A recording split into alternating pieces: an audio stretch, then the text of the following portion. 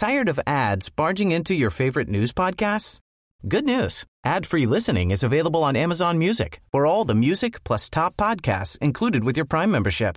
Stay up to date on everything newsworthy by downloading the Amazon Music app for free or go to amazon.com/news ad free.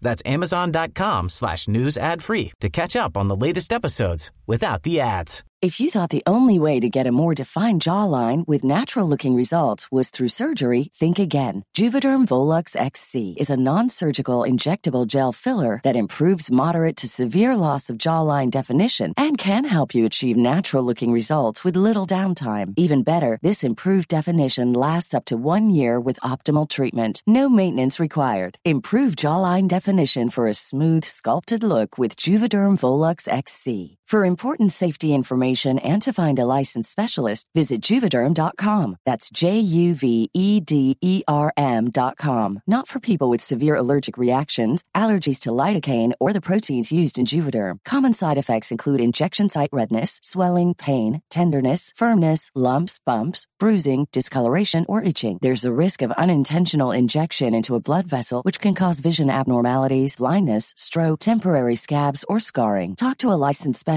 to find out if it's right for you. Frank's strength was his charisma, brilliant talker. His personality was infectious. I loved to associate with busy people who have a drive in their life to achieve something.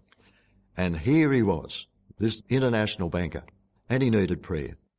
Lay preacher Paul Owens first met Frank Nugent at morning communion at Sydney's St Andrew's Cathedral.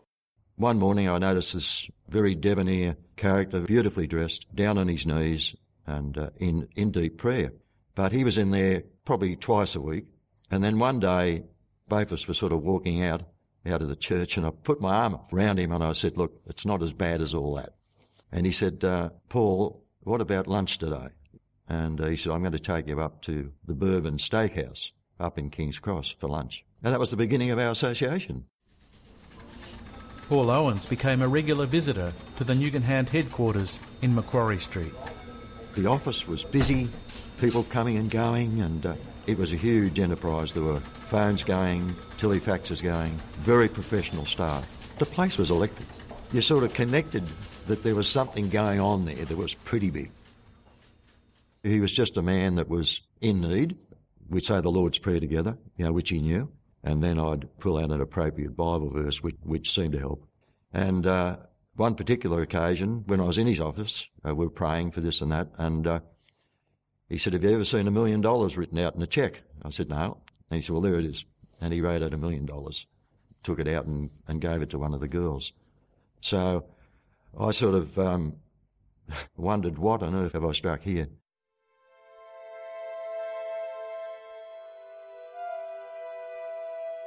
A lot of narcissists, I believe, what little bit I know, once they realize that they can't sell the program anymore, they become destructive.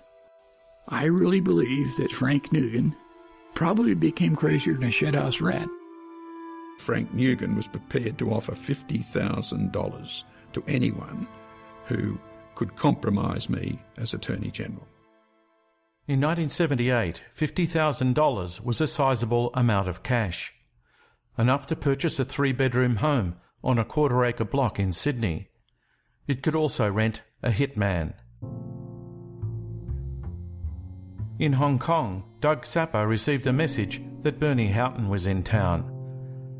The King's Cross bar owner had joined the bank and was setting up branches in the Middle East.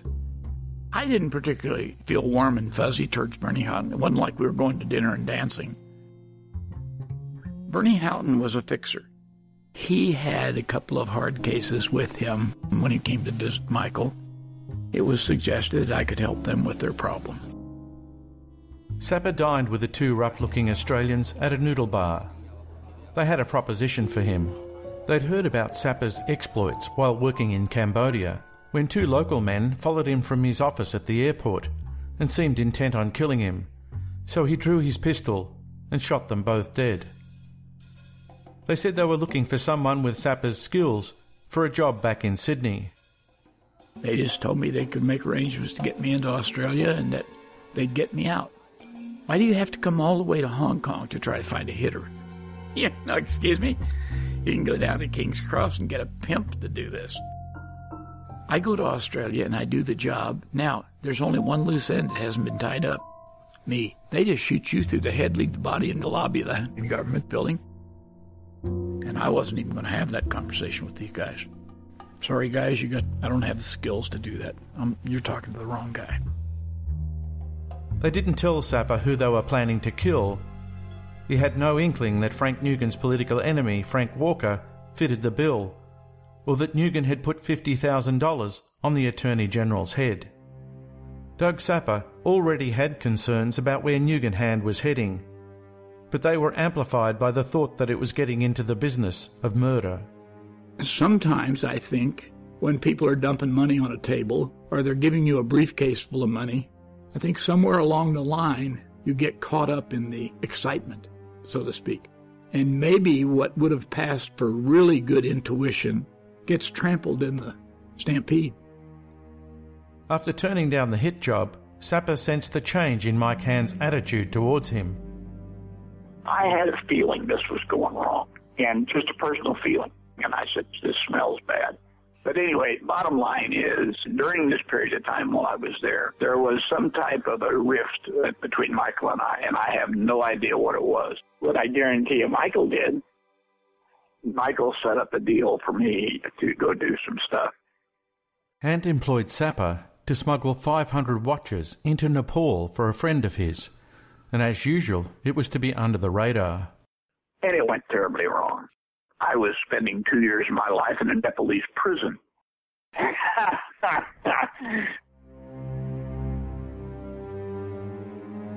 Frank Nugent's legal problems prompted Mike Hand to upgrade the bank's security. Yes, they used secret codes. Each of the members of Nugent Hand had a number. They had a code for various currencies. A US currency was called latex, and they had various other codes for every currency of the world. Fundamentally, they were saying, we are a business that wants to guarantee our clients security and secrecy. That explains why there were very few records. It explains why the codes were there. And Nugent Hand clearly took on board many of the practices that were adopted by the CIA, and it just permeates, I think, through the bank. In the latter half of 1978, Mike Hand, Bernie Houghton and their cohort of military executives took the bank deeper into the clandestine world. Hand recruited General Earl Koch to run the Nugent Hand office in Washington, D.C.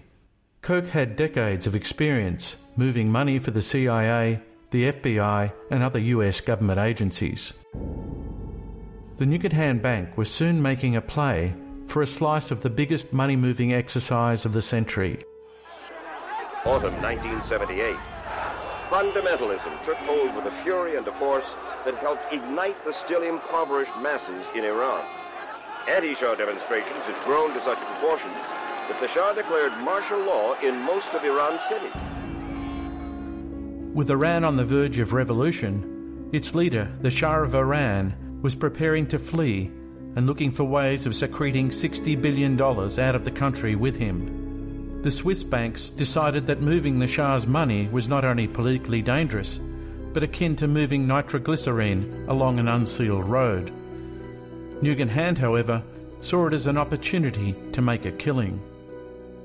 Through its new office in Germany, the Nugent Hand Bank began negotiating the deposit of $1.5 billion of the Shah's loot to its Cayman Islands branch, for which it would earn a commission of $7.5 million. General Ed Black, Nugent Hand's Hawaii representative, had a direct line with the Shah's military staff and carried out some of the negotiations. A tearful Shah of Iran left his country today on a vacation from which he may never return. The Corporate Affairs Commission established the involvement of the Nugent Hand companies in the transfer of funds from Iran, presumably for the later utilisation of the Shah's government in exile.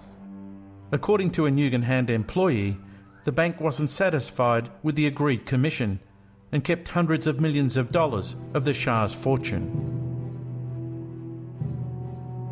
Gun running was also back on the agenda. Bernie Houghton was hawking everything from uniforms to gunboats throughout the Middle East. Houghton was also courting infamous gunrunner Edwin P. Wilson. At the time, the former senior CIA officer was wanted by the FBI and would later spend 22 years in prison for supplying tons of plastic explosives to the rogue state of Libya. One person that I guess shows the total lack of morality of this whole operation and the way it works is a former CIA operative named Ed Wilson, who was a freelancer for some of its friends after he left. But he was a guy that Nugan Hand was also happy to deal with. Now, when you have a bank willing to deal with a person like that, with that sort of reputation, it does say a lot about the standard of morality within the organisation. Meanwhile, retired General Ed Black, the bank's Hawaii representative, began brokering the sale of frag bombs and a helicopter squadron to South Africa, despite an international embargo on weapons sales to the apartheid state. But in Sydney, an increasingly paranoid Frank Nugan demanded an end to high-risk ventures like arms trading. Frank Nugan sent telexes back to General Black and various other ones. I think I saw one to Michael Hand as well, stating that Nugan Hand did not want to be involved in these types of transactions. At that stage, Nugan had been charged in the Nugan-Griffith matter. I think he felt that the eye of examination was on the Nugan Hand group. I don't think he wanted to attract any attention to himself, and that was why those telexes were sent overseas. But Frank Nugan was soon embroiled in risky dealings of his own, involving a murderous drug syndicate. After Nugan's arrest for fraud, many of the bank's clients didn't wish to be seen coming or going from the Macquarie Street office. Nugan made arrangements for them to do business at the office of his lawyer, John Aston. Aston's clerk, Brian Alexander, had connections in the corrupt netherworld where criminals and crooked law enforcement officers scratched each other's back. One of Alexander's associations was the notorious Mr. Asia drug syndicate. In March 1979, John Aston called up Nugan Hand and asked bank director George Shaw to come to his office to pick up a large quantity of money. And it was identified that George Shaw had picked up $260,000. Shaw took the money back to the Macquarie Street premises. $130,000 of the cash was put into Nugan's safe. The other $130,000 then was washed and found its way overseas and was picked up by Chu Cheng Kui. And Kui was a member of the Mr. Asia syndicate. When you looked at the recipient of the money, it was the supplier of the heroin for the Mr. Asia syndicate. The heroin arrived in Sydney and was sold in Sydney. This was probably the largest single amount of money that we identified coming from a major drug importation group. We understand that the Mr. Asia syndicate had put at least $3 million cash through the Nugan Hand Bank. Within days of the money transfer to Singapore, Nugan's lawyer, Aston, deposited $10,000 into a Nugan Hand account in the name of Richard Spencer. Spencer was a senior Narcotics Bureau officer heading an investigation into the Mr. Asia syndicate. When two former couriers for the syndicate who were in witness protection were murdered, Spencer and law clerk Brian Alexander were arrested on suspicion that they had leaked the couriers' whereabouts to the syndicate. For Frank Nugan, it was all getting too close to home. Indeed, a week after the arrests, two senior Narcotics Bureau officers called on Frank Nugan at his Sydney office. We don't know what was said, but it was undoubtedly related to the Mr. Asia case. When the officers departed, Nugan called an emergency meeting of the bank's legal staff. He told them that they were to discontinue conducting illegitimate business, and they were to go through the files and find all the secret bank accounts and tell the customers to go elsewhere. Nugan appeared and sounded if he was hallucinating. The tape recording was made of the meeting and allegedly given to Michael Hand by a concerned staffer. The minute Frank Nugan stood up and said to everybody in the room, although according to people that were there, he was drunk to the point where he couldn't clap his hand and chew bubblegum.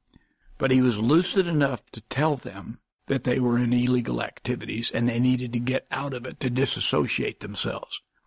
And to anybody that was at that meeting or heard of it, all of a sudden Frank Nugan was becoming a liability.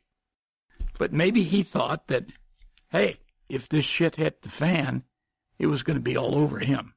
So he was motivated not only by, I'm sure, some concern for Nugan Hand and for everybody, but he was concerned about what was going to happen to his brand if this thing went south.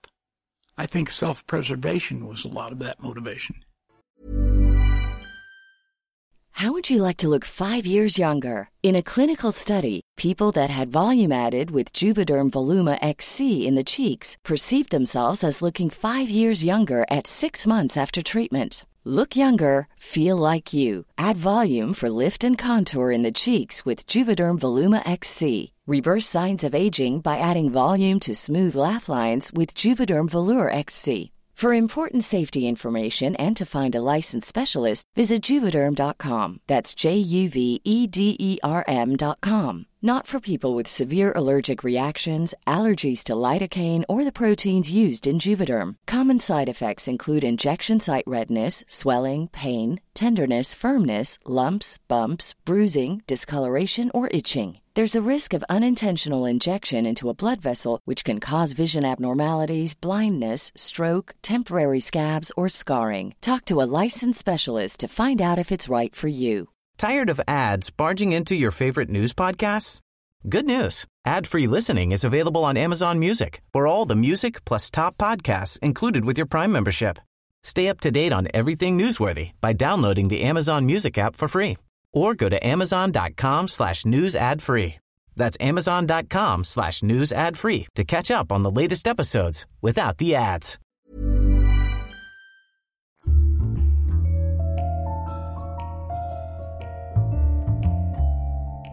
"48 hours later, the bank's international executives flew into Sydney for a Nugan Hand conference held at the Gazebo Hotel in King's Cross. During proceedings, Frank Nugan announced that Admiral Buddy Yates was standing down as Nugan Hand president in favour of Donald Beasley, the former president of the Great American Bank in Miami, and now Nugan Hand's first recruit with any banking experience. Mike Hand welcomed other recruits, including Dale Holgram, who worked for the CIA airline Air America. Retired Air Force Lieutenant General Roy Manor was the former Chief of Staff for the US Pacific Command, and Walt McDonald was a 25-year veteran of the CIA, who was director of the agency's economic division. 3 legal counsels had also been appointed, including none other than William Colby, the former director of the CIA. As a Wall Street Journal reporter later put it, Nugan Hand was manned by enough US military and CIA officers to start a small war. During the conference, Frank Nugan spoke on a number of occasions about minimising risk. But Mike Hand and the other speakers gave no indication that they were moving away from illegal or clandestine activities. There was a tape made of that meeting, which I could never understand why anyone wanted taped. The one thing that struck me about the tape was how open they were to basic admissions that, where money's concerned, our principles go out the window. We need to legitimise where we can. But even if we were legitimising, we need to understand that our clients don't want particulars and personal records kept. So we have to accommodate that. It was certainly a setting for potential significant corruption and a disregard for law.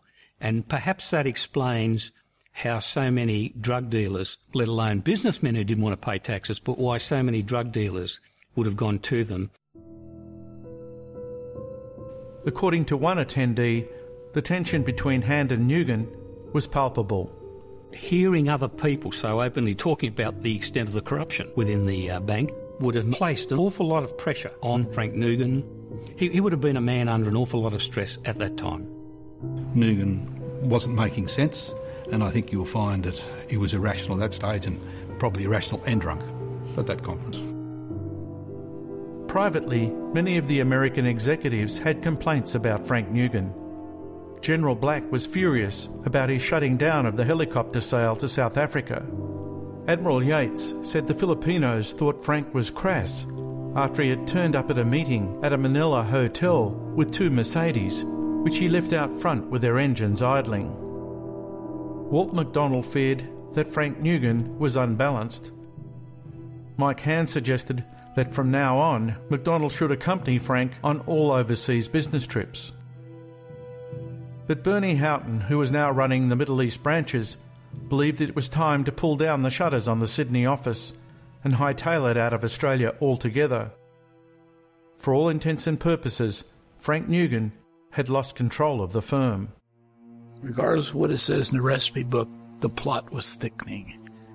At the final session, Mike Hand announced that substantial insurance policies were being taken out on his and Frank's lives to meet any run on the bank that may occur in the event of misadventure. As the delegates repaired to the bar, Nugent followed Hand and another staffer into an anteroom. According to the staffer, insults and accusations deteriorated into an isometric tangle of fists and smashed furniture. When Michael instructed people to marginalize Frank Nugent, that was a bad plan because it played into Nugent's dysfunctionality. It's like giving a drunk monkey a hand grenade. It's not, will it go off? It's just, when's it going to go off?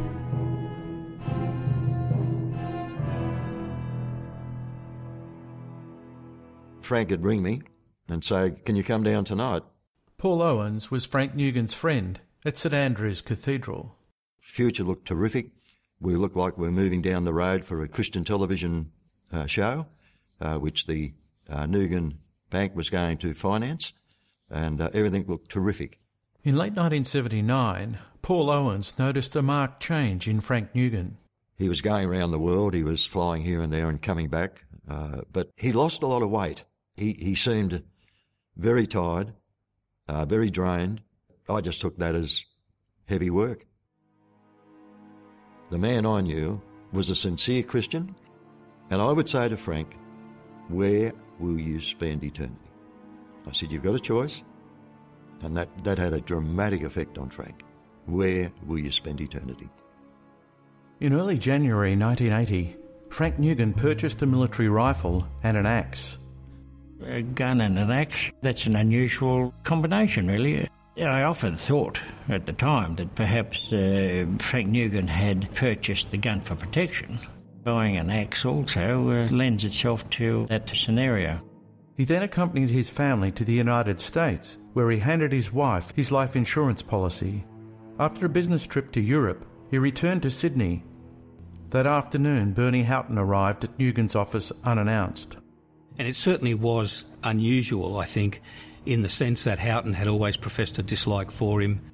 I remember Bernie Houghton described him as an angry, offensive, rude, crude man and a bad drunk. So Houghton would have gone there with a message. Frank, you are in a lot of trouble. Not we're in a lot of trouble. Frank, you're in a lot of trouble. And it certainly would have put pressure on him.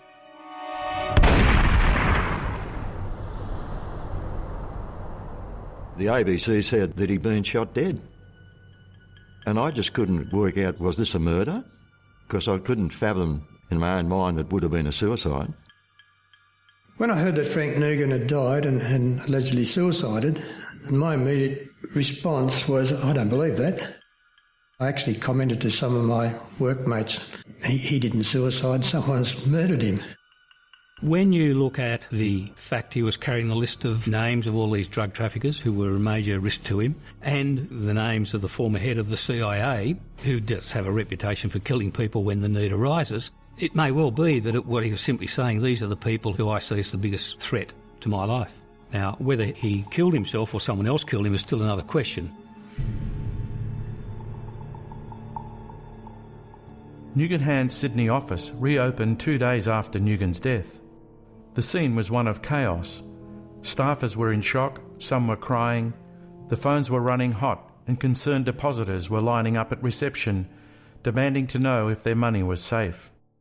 The bank's international executives were also phoning in, asking what to tell their customers. Mid-morning, Mike Hand and outgoing Nugent Hand president Buddy Yates arrived from London. Half an hour later, Frank's wife, Lee, arrived from the United States. She was ushered into the boardroom, crying and demanding answers as to what had happened to her husband. Mike Hand called the staff together. There were no heartfelt speeches about his friend and business partner. He scanned those assembled and warned them that if they didn't cooperate, Their wives would be seized, cut up and returned to them in brown paper parcels. After Nugan's death, the bank entered this almost twilight zone of absolute paranoia and who's at risk. Also, they would have been saying, if we are at risk, what have we got to do to minimise that risk? That means we've got to get rid of the records. Over the next 3 weeks, staff shredded bank records and moved boxes of sensitive documents to locations across the city. There was virtually nothing left in a bank, which is amazing. You know, there were no accounts, there were no documents that could be looked at of any significance. And that gave us great suspicion that something awful was happening in that bank. Attorney General Frank Walker tasked the corporate affairs investigators to seize the bank's records from its international branches. They were lucky. The Hong Kong police impounded the books of the Hong Kong branch of the Nugan Hand Bank, and that was the big breakthrough. I sent investigators immediately from Australia to Hong Kong to look through the accounts. We discovered names in the books that were obviously drug dealers, and we gained a very strong impression that the Nugan Hand Bank was in fact a financier of the drug trade, not only to Australia, but around the world. Rick Porter and his colleagues found Mike Hand at the Singapore branch. Michael Hand had beautiful offices there, and all the furniture was rosewood. And when we asked him, could we look at certain records, he said they were locked in the rosewood cabinet. And at that time, he'd been away skiing for a weekend, and he had his leg in a cask. And we pressed it and said, well, look, we're only here for a few days. We really need these records. And with that, he got angry, and he swung his leg round with the cast on it and put it straight through the front of the rosewood cabinet and said, help yourself. When news reached Saudi Arabia of Nugan Hand's problems, Bernie Houghton's staff flew out of the country. More than 100 Americans working in Saudi lost their deposits. Reports later came back that local investors attacked the bank's offices with stones. Calm only settled when US Air Force officers turned up to guard the Nugan Hand establishments.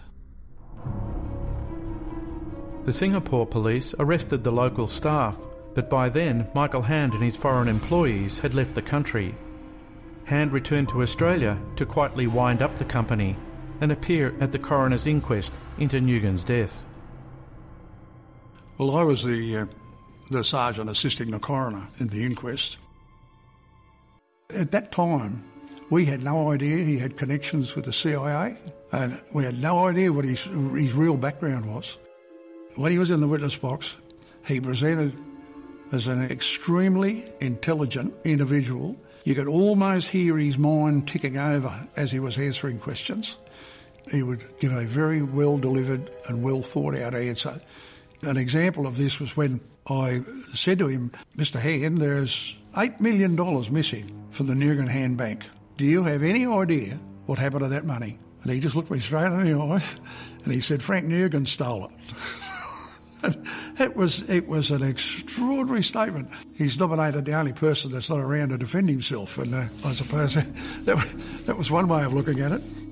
Perhaps with an eye to reaping millions from the insurance policies on Nugan's life, Michael Hand told the coroner that he believed Frank Nugan had been murdered. There was a lot of pressure on one side to find that Frank Nugan suicided, and there was a lot of pressure on the other side that people didn't want it to be suicide because there was 3 $1 million insurance policies, and 2 of them, I believe, were within the 13 months period, so they wouldn't be paid out if it was suicide.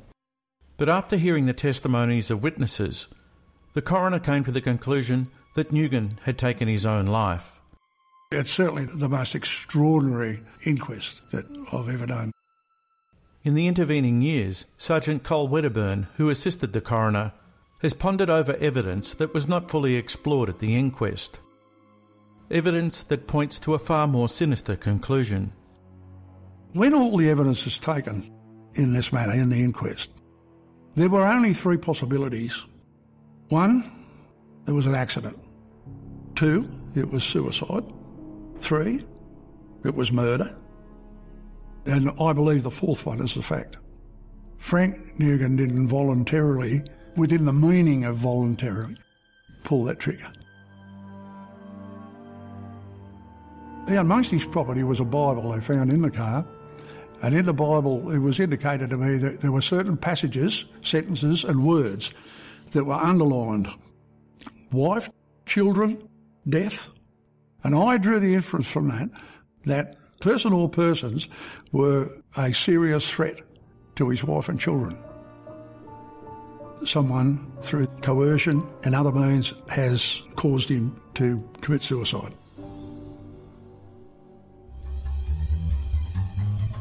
Coming up in part 4 of Merchants of Menace.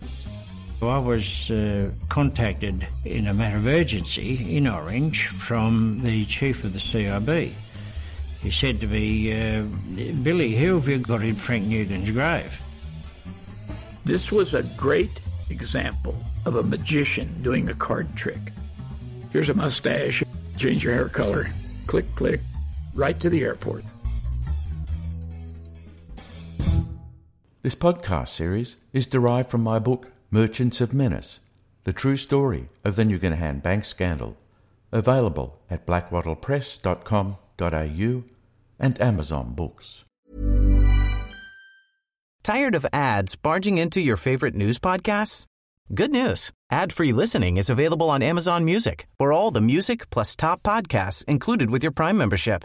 Stay up to date on everything newsworthy by downloading the Amazon Music app for free or go to amazon.com/news ad free. That's amazon.com/news ad free to catch up on the latest episodes without the ads.